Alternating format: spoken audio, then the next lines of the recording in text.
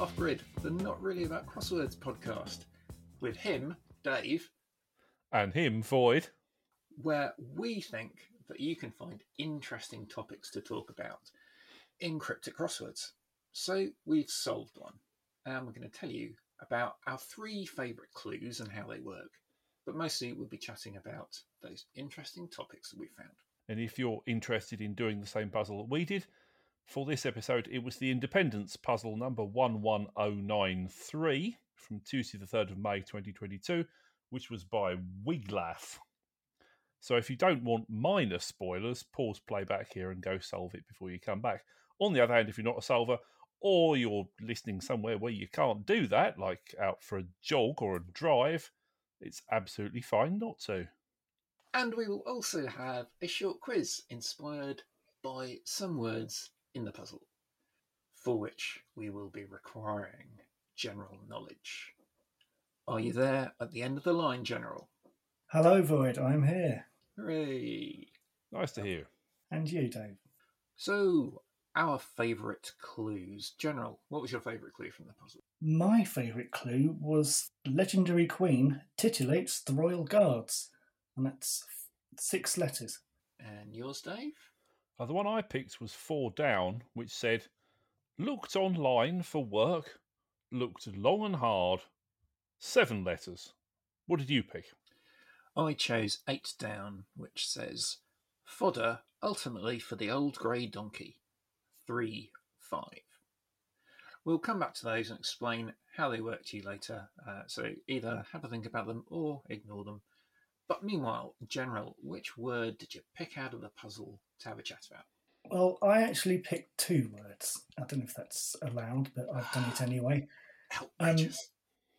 I picked them because they intersect in the grid, and they're 2 words that, although they're not linked in the clues, they are linked to me. And they were 2 down Leicester and 19 across Mercury, that being the local newspaper for Leicester.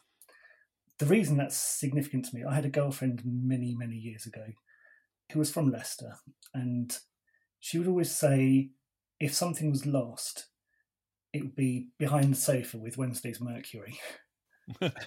Whatever it was, passport, wallet, phone, whatever.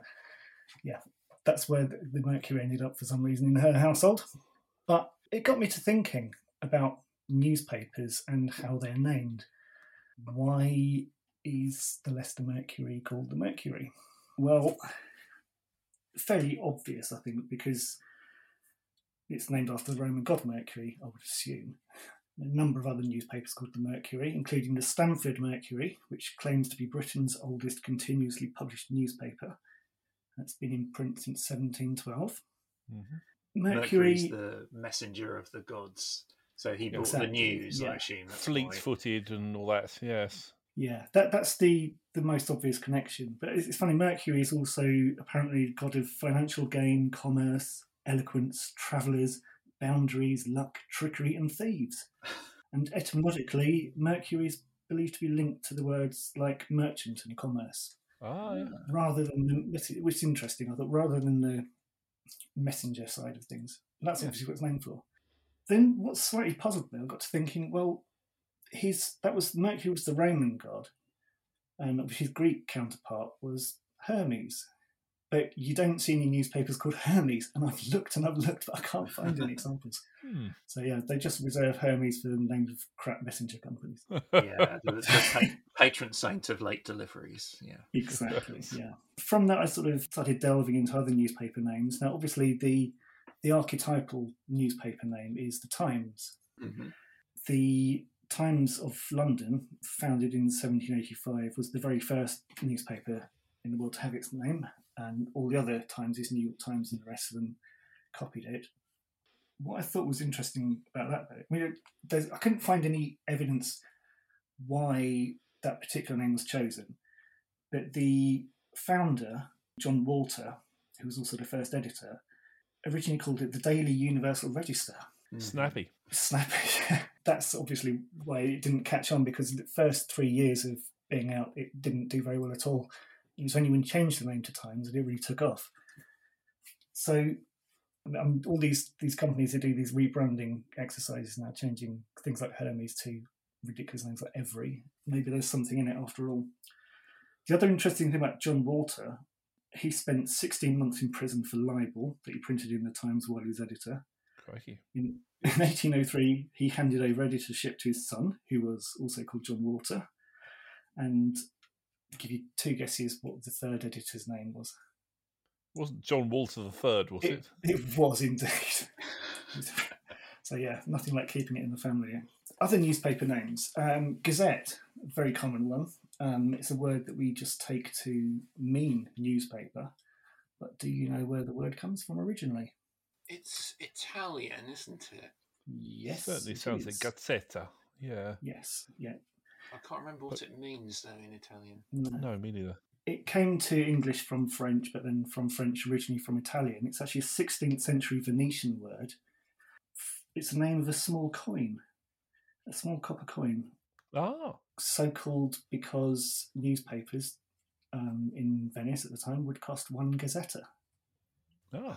So that ties in nicely to the episode a couple of episodes ago where I was talking about names of coins. One to add to the list, yeah. One to add to the list. Yeah, well, I've got another one for you as well, in fact. Picayune. Do you know that one? This is in the southern states of the US, quite a few newspapers are called Picayune. That's Picayune. I knew the word, but I didn't know it was used as a newspaper name. No, apparently so. I did know it was used as a newspaper name, but I didn't know where it came from. Oh, well, there you go. So the Times Picayune of New Orleans is perhaps the most famous example. Goodness. According to Merriam-Webster, in the 19th century American South, a picayune was a coin with low monetary value, and the word derives from picayune, which means small coin in the Occitan language of southern France. Oh. And that gets its name from the Occitan word pica, which means to jingle, referring to the sound of coins jingling in your pocket. So there you go. Nice. Another fun American newspaper name I've come across is the Sacramento Bee, which was launched by James McClatchy in 1857. And that's obviously not a name we have in the UK, as far as I'm aware. No. So is there any relation to things like spelling bees as competitions or meetings? No, it's more the industry of the bee. It's a busy. You talk about a newspaper office as a hive of industry, don't you? Yes, correct. Exactly. Yeah. There was an explanation in the very first edition, which said the name of the bee has been adopted as being different from that of any other paper in the state, and also being emblematic of the industry which is to prevail in its every department. So there you go. Another interesting fact about the Sacramento Bee is its mascot was designed by none other than Walt Disney. Oh, very good. It's a bee called Scoopy. Scoopy. Designed in 1943. Apparently so, yeah. And it's, as far as I can tell, the Sacramento Bee claimed this. I haven't been able to verify it elsewhere, but it's the only Disney-created character that's allowed to appear in work created outside Disney company's own productions. Oh, I see. Right, because they got a license from him early on, presumably. Yeah. I mean, or he drew it for them rather than for his own company, perhaps. Yeah. There was a little rabbit on the Antiques Roadshow the other day, and apparently it was a precursor character to Mickey Mouse, and it was really popular before Mickey was. Whose name I've just forgotten. Oh, you remember? Oswald, was it? Yes. That sounds vaguely familiar, yes. Which I'd never heard of, but the presenter was saying, these Oswald Rabbit cartoons are absolutely brilliant. You should check them out. So maybe we should. Mickey Mouse was very nearly Mortimer. I think it was Disney's wife who persuaded him to call it Mickey instead. Snappier. I'm more of a Looney Tunes man myself. Yeah, I've never found Mickey Mouse particularly funny. The Looney Tunes had a little bit more anarchy to them, didn't they, I think? And better music as well. Yes, absolutely. Okay, what else have I got on my list of newspaper names? The Wasp. So, yeah, as well as the Bee, there was the Wasp. It's a short-lived New York newspaper. Came out in 1802. The interesting thing about that is its editor, Harry Crosswell, was a fierce opponent of Thomas Jefferson and was prosecuted for libel. He's constantly attacking him in the paper. There's a theme coming along here. Yes. It's the newspaper editors throughout history. The interesting thing about Harry Crosswell, though, is although he lost his case against Thomas Jefferson, what it actually led to was some states changing their laws to establish the precept of truth as a defence against libel, only when it's published with good motives and for justifiable ends. So, yeah, Crosswell is pioneer for press freedom. Very good. Good on him. Okay, another one I've got on my list, Tribune, another fairly common newspaper name. Of course, the Tribune in ancient Rome was an elected official whose job was to protect the citizens, sort of an equivalent to a modern ombudsman. And the idea of newspaper being called a Tribune is that it's a kind of champion of the people. And the Sun. Now, the Sun gets its name from the idea that it provides enlightenment. Okay, I wrote in my notes there, pause for laughter. Maybe not what it's remembered for these days. But that was the interesting thing about the Sun. Is it's founded in 1964 as the successor to the Daily Herald, which was originally a Labour-supporting broadsheet, which seems to be the very antithesis of what is now. It has changed a lot through its history, yeah. It's quite a lot, yeah. Daily Herald actually started in 1910 as The World, and was a daily bulletin for the Printers Union, the London Society of Compositors. And at the time, they were involved in industrial dispute over working hours, which I thought was interesting that the Sun would have its origins in that, given that I'm old enough to remember what happened in the 80s when the Sun moved to Wapping. And, yeah, The World. There's another newspaper called The World, but it's in French. I was going to say indeed, Le Monde, absolutely. yes. Le Monde, yeah. Well, of course, you go. It's the Times. You get Die Zeit in Germany as well, don't you? It's the Times. Yeah. And The World is it's a wide remit to give yourself. Yeah. Yes. Yeah, and that's like I said, I could have gone on for hours on this subject, but that will do for now. That's all she wrote. All right. In the meantime, let's come back and look at the first of those clues we picked out. So, if you remember, the one that I liked was looked online for work, looked long and hard. Well, this was a charade, and you just had to spot the right place to split the definition from the wordplay. In this case, after the words looked online for. Because work is go, as in if you get a machine working, you get it going. And to look long and hard at somebody might be to ogle them. You put it in the past tense and stick the two together. Go, ogled spells Googled, which is looked online for. Now, I did briefly think that the for was going to be just a link word between the definition and the wordplay. But after a bit of thinking, I was satisfied that it was part of the definition, because if you're Googling something, you're searching for it. So that's all right. Okay, Void, what did you find inspiring to talk about? I picked the word Rebec out of the puzzle, mainly because the clue mentioned a Yardbird. And I like the band The Yardbirds, who used to feature in the 1960s Jeff Beck, the Beck of Rebec, who is now a legendary great rock guitarist. Now, I have to admit, I haven't actually listened to The Yardbirds for quite a while. And I may dig some old cassettes out to have a listen to after I've recorded to this. I mean, that in itself is an admission of dating. Certain vintage, yes. Yeah. But while I was looking things up, I found out, to my surprise, that the Yardbirds are currently a going concern. They originally disbanded in 1968, and a version of them sort of lingered on and performed a few existing contracted gigs in Scandinavia as the new Yardbirds, who then promptly morphed themselves into Led Zeppelin. Wow. I do remember seeing a version of the Yardbirds live in, not sure, late 80s, early 90s at the Station Tavern, a blues pub in Latimer Road in London. Now, I can't quite remember if they were billed as the Yardbirds or if it was billed as featuring so-and-so and so-and-so of the Yardbirds. I think possibly Top Topper might have been in there. But anyway, that was definitely before 1992, which is when I've read that the band reformed. They've had a lot of lineup changes since then, and the only original member now is Jim McCarty, the drummer. But if you're in the northeast US, you can see them live in September if you fancy that. All of which is a bit of an aside. Right. Because you may be wondering, what's a Rebec anyway when it's at home? Well, we're still in the world of music. Was this something that was familiar to you? Vaguely, although I think I was more familiar with a slightly different spelling, I think, without the K. Yeah, that's the spelling on there as well. But Yeah, it's a musical instrument. It's like the viol. Yeah, it's an instrument with a pear-shaped bowl that's carved from a single piece of wood. That's the distinguishing characteristic, I read. A sort of proto-violin, and typically it's got 3 strings and it's played with a bow. And this is possibly an evolution from the earlier Arabic rebab, one of which features in the novel Don Quixote, which we mentioned last week.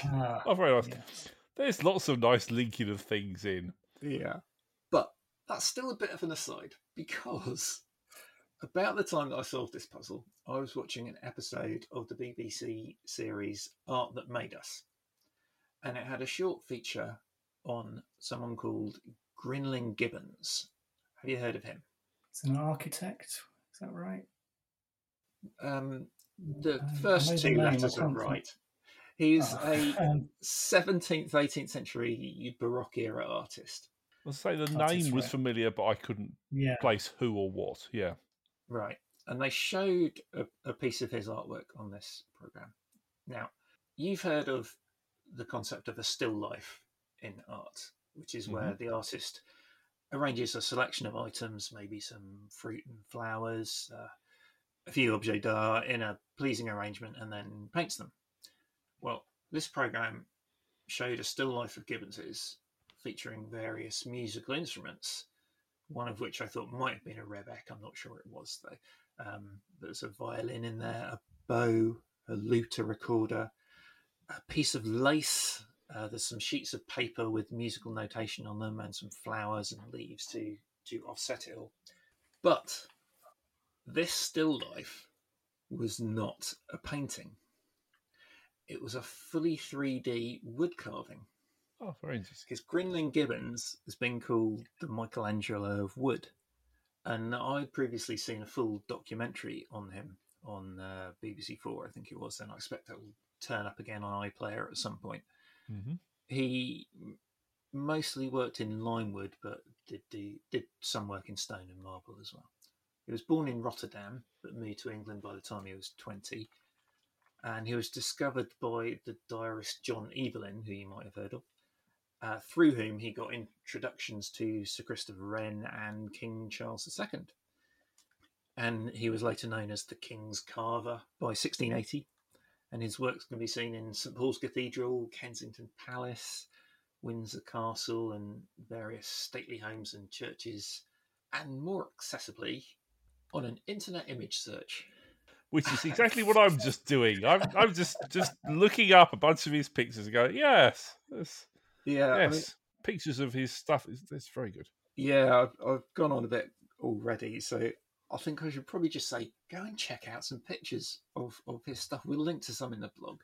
That's very good. It's just incredible craftsmanship that you could carve something so ornate in wood is just really good. Yeah, And so go and fall down them. Google them. Yes. And if you should happen to be passing the Victoria and Albert Museum on the Cromwell Road, then you can look up and wave at his statue. Oh, very nice. I just thought this was another case of stopping to wonder, how hard is that? Like I was saying in previous episodes, and, giving a round of applause, as it were. Yeah. For late stage. Indeed. Grinling Gibbons, fascinating guy. Very good. General, would you like to explain your chosen clue to us now, how that works? Yes, as I said, my favourite clue was 5 across. Legendary queen titillates the royal guards. And 6 letters, and the answer was Esther, the girl's name, Esther, also the legendary queen of biblical fame. The reason I like this is it's a hidden word clue, which generally regarded as the easiest type of clue to solve, as the answer is there in plain sight in the clue in front of you.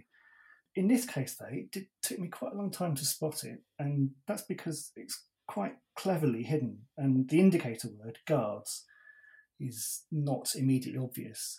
The suggestion being that the word Esther is guarded within the contents of Titillates the Royal.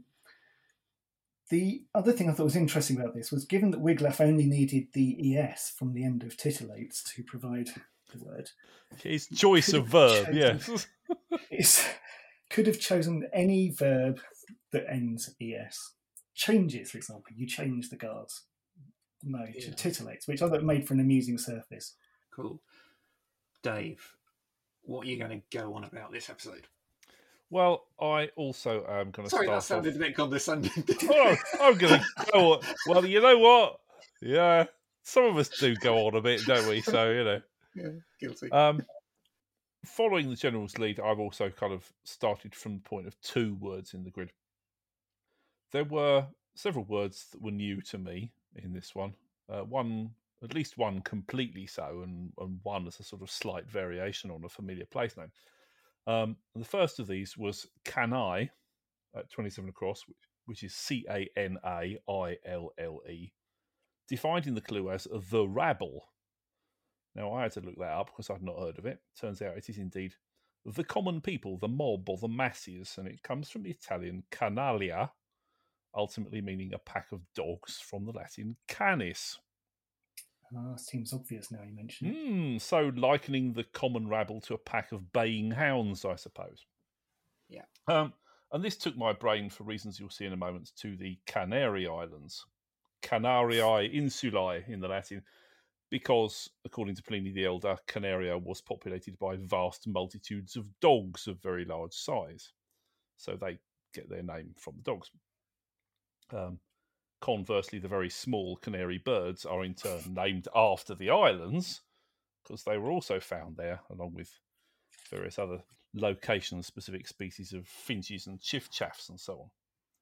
At any rate, Wikipedia tells us that before human settlement, the Canary Islands were also inhabited by various giant lizards, as beloved of 1950s science fiction filmmakers, and giant rats, rodents of unusual size, you might say, and giant tortoises. This is the sort of thing that evolution does in isolated ecosystems, right? Well, of course, the other place where that sort of thing famously happened is the Galapagos Islands. More specialised local varieties of finches, more giant tortoises, all of which set Darwin off on his famous lines of thinking. Mm-hmm.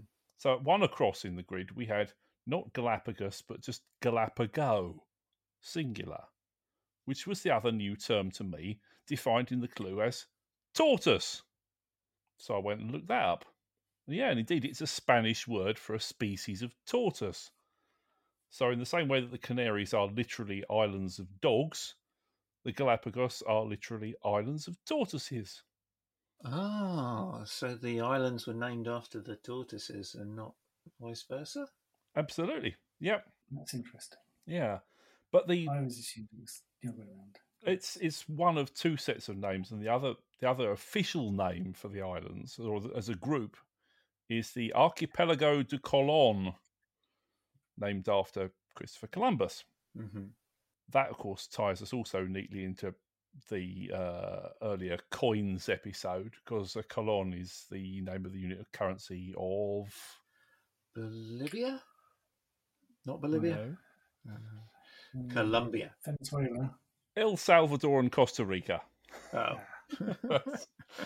And secondly, obviously, a colon is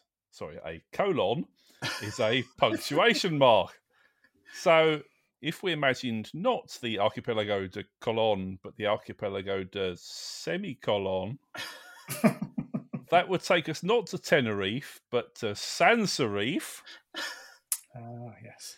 A group of islands that I did promise to mention at the end of episode 17, after I was talking about the non-existent island of Bermea. See, it all ties in. It all ties in. So, Sansarife is a small archipelago in the Indian Ocean, and it too doesn't exist because it was made up for an April Fool's Day feature in The Guardian in 1977.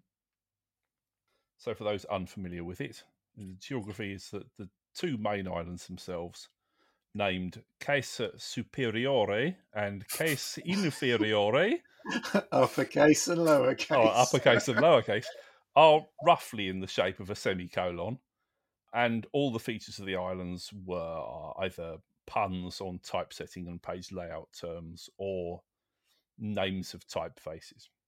These being the days, of course, long before home word processors and desktop publishing, so names of typefaces were somewhat less familiar to the general public than they are today. So what was the article claiming these islands had just been discovered, or just doing a feature on them? It was just there was a thing at the time that it was popular, kind of travel features about obscure places in the world. Here's telling you all about wherever it was. So they thought they would do a spoof on that and just want to do one of these travel. And they originally were going to do just the one article, and they ended up getting a lot of the advertisers involved as well, so that huge quantities of the issue apparently were kind of related to sans serif. I think Kodak or some other film manufacturer were roped in, and they did an advert saying, "If you've got pictures of sans serif, we'd love to see them." Anyway, yeah, so the capital city was called Bodoni, and the wide beach that made up the inner curve of the tail of the southern island was called Gill Sands. Oh, God. Is Bodoni a typeface name? It is, yeah. And so obviously they've become one of the more famous and long-remembered April Fool hoaxes, along with the Spaghetti Harvest. And they've been revisited several times down the years by The Guardian, including in a 2009 cryptic crossword by Puck. And finally, if you go on Google Maps and do a search for sans serif, you do actually get one genuine result, but that's only because it's been used as the name of an art bookshop in Amsterdam. At any rate, that's enough insularity from me. Void, please remind us how your selection of clue worked. Yeah, my favourite clue was fodder ultimately for the old grey donkey, 3-5. The definition was fodder, and ultimately for, you take the ultimate or last letter of the word for, which is the letter R, and then the next two words in the clue are the old, in which case you're being told to look for an old word for the, which in this case is ye, as which in ye old. Yeah, which we could complain about, but yeah, of course, it was always pronounced as a th because it's a thorn letter. But anyway, that spells out RYE for you. And then grey, you take an abbreviation for grey, which is GR, which I wasn't particularly familiar with, but I guess that's apparently it's a clear and obvious one. And then donkey is ass at the end, which gives you RYE GR. Ass to spell out ryegrass for a definition of fodder. And I liked it just because the whole of the surface felt like it was all one distinct unit, because you might conceivably feed ryegrass to an old grey donkey. Yeah, it fits together nicely. Are you ready for a quiz? Hit us with it. Because I've got one for you. Woohoo! Now, you may or may not have noticed that this crossword had a theme. Yes. What the Dickens was it? It was the Dickens novel Bleak House. Several clues referenced it. So I took that as my cue to test your knowledge of Dickens. Which is appalling! Fortunately, you don't actually need to have read any of the books to know these. These are fairly more the general knowledge end of the Dickens spectrum. Okay, I've read... As long as I've seen The Muppet Christmas Carol, maybe that'll help. I've read 3 or 4 Dickens, but yeah, there's a lot I haven't, so let's see. Yeah. Well, you may know the answer to these ones anyway. One thing Dickens was famous for was his opening lines. So your first question is, can you identify which novels these 3 opening lines are from? So start with an easy one. Whether I shall turn out to be the hero of my own life, or whether that station will be held by anybody else, these pages must show. Well, I could take 2 guesses, but I don't know which one. I think I know which one. Is it one who was a filmed adaptation a couple of years ago? It was indeed, yes. David Copperfield then, and not Nicholas Nickleby. That'll be the chappie. That's the fellow, yeah. I like that one just because it's quite mysterious and interesting. Why would the main character not be the hero of his own story? Anyway, move on. 30 years ago, Marseille lay burning in the sun one day. Ooh. Well, that takes us to France, but it's definitely not Not A Tale of Two Tale of Two Cities. Cities, no, quite You know, indeed. that's- Because you know the We all answer know to that the one, rest. yes. We all know that one, yeah. I avoided the easy ones. 30 years ago in Marseille. I mean, I wouldn't say the Count of Monte It's Cristo, another one but you I may know have that's seen. not Dickens. You may well have seen a famous TV adaptation of this one as well, not so very long ago. Right, okay, let's take a stab at the Old Curiosity Shop. No, Purely because it's one I haven't read. Dave. No, that's actually Little Dorrit. Which was it's a man who's banished, goes to France to find his fortune and comes back, and very complicated as Dickens novels are. Okay. Flashback setting the scene opening. Nice. Exactly, yeah. Okay, third quote. Now what I want is facts. Teach these boys and girls nothing but facts. This is one of the few Dickens novels I have read, so I know this one. Oh, well, it's which is the one with the school? It's that one, yes. Yeah, The person saying it was Gradgrind. Does that help? That's you, Dave? correct, yeah. yeah. Which is, I thought was an interesting one because, of course, Gradgrind has gone on to become a person who is known for only being interested in facts. I can't remember. Are you having a hard time thinking of it? Oh, thank you. Very good. Hard times. Right, okay, we'll move on from opening lines. So, your next question. Dickens spent much time touring America, reading his work to audiences. Wasn't always very popular. Which US novelist said, after attending one of his lectures, "He is a bad reader. He does not cut the syllables cleanly, and therefore many of them fell dead before they reached our part of the house." Ooh. Well, I don't know, so I guess we're going to have to conjure up some American novelists from the correct American time novelists period. who are contemporaries of Dickens. You probably don't know many, but you will know at least one. Melville. I think he was a bit late, wasn't he? Twain. Ooh. Bingo. Yes, good shot. Yeah. Mark Twain. I think he was not a big fan of Dickens. Finally, Mark Twain was very kind of critical of Most things. well, I was going to say lots of other people's writing and things because he was notorious for not liking the publishers editing his own manuscripts. They would send him a proof, and it was like, everything you've done to this, undo it. Put it back exactly how I wrote it. Thank you very much. a bit precious. Yeah. Anyway, yes. Next question. Sorry. Yeah, third and final question. So many of Dickens' novels were illustrated by an artist called, I don't know how to pronounce this, probably Hablot Knight Brown, who had a pen name, which is, it's not the question, but do you know what his pen name was? Well, Fizz? Dickens. Yeah, I was going to say Dickens was Boz, Fizz. and the illustrator was Fizz. That's right, Yes. Yeah. He actually started off as Nemo, but he changed it to Fizz to correspond with Boz. But anyway, the question is, at the same time as Hablot Knight Brown applied for the job, a fellow Victorian novelist also applied to be Dickens' illustrator, but was turned down. Do you know who that was? Ooh, Oh, hang on a minute. So somebody who was a writer and illustrator. Indeed, yes. It wouldn't be Melvin Peake, would it? No. Oh, I suppose he's a he bit was too 20th late. century, wasn't he? He's later than that. No, I was just thinking Yeah. because he wrote and illustrated as well. Yeah, but no, he's too late for that, obviously. Lear, but I'm not sure what you call him a novelist. No. I can't think of any novelists who were. I mean, is it somebody Rider who's also Haggard. known for illustration as well?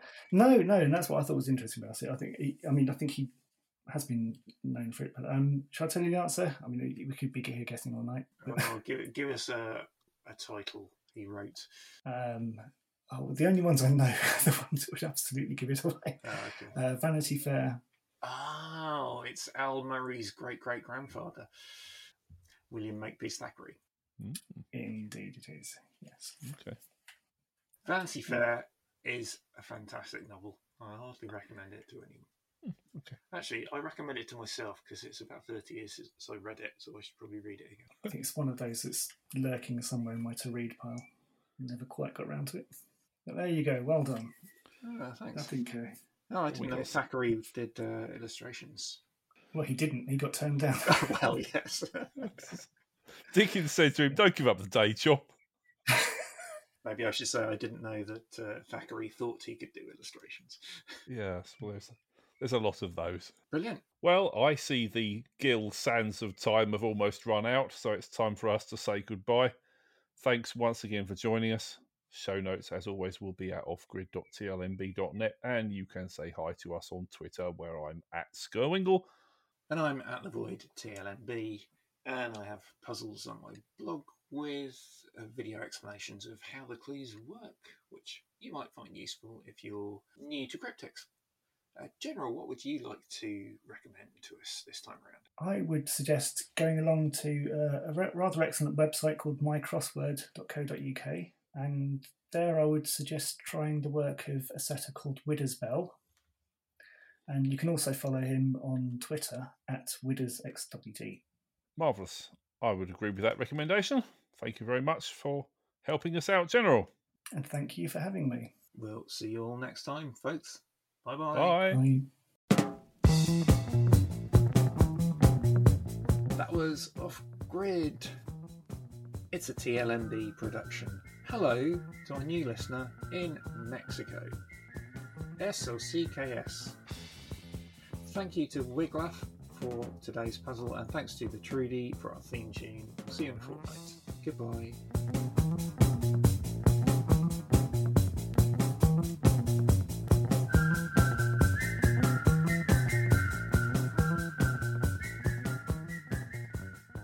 Can we hear bird song? You probably can, yeah. I'm Sebastian Falks? No, he's definitely wasn't Sebastian Falks, no.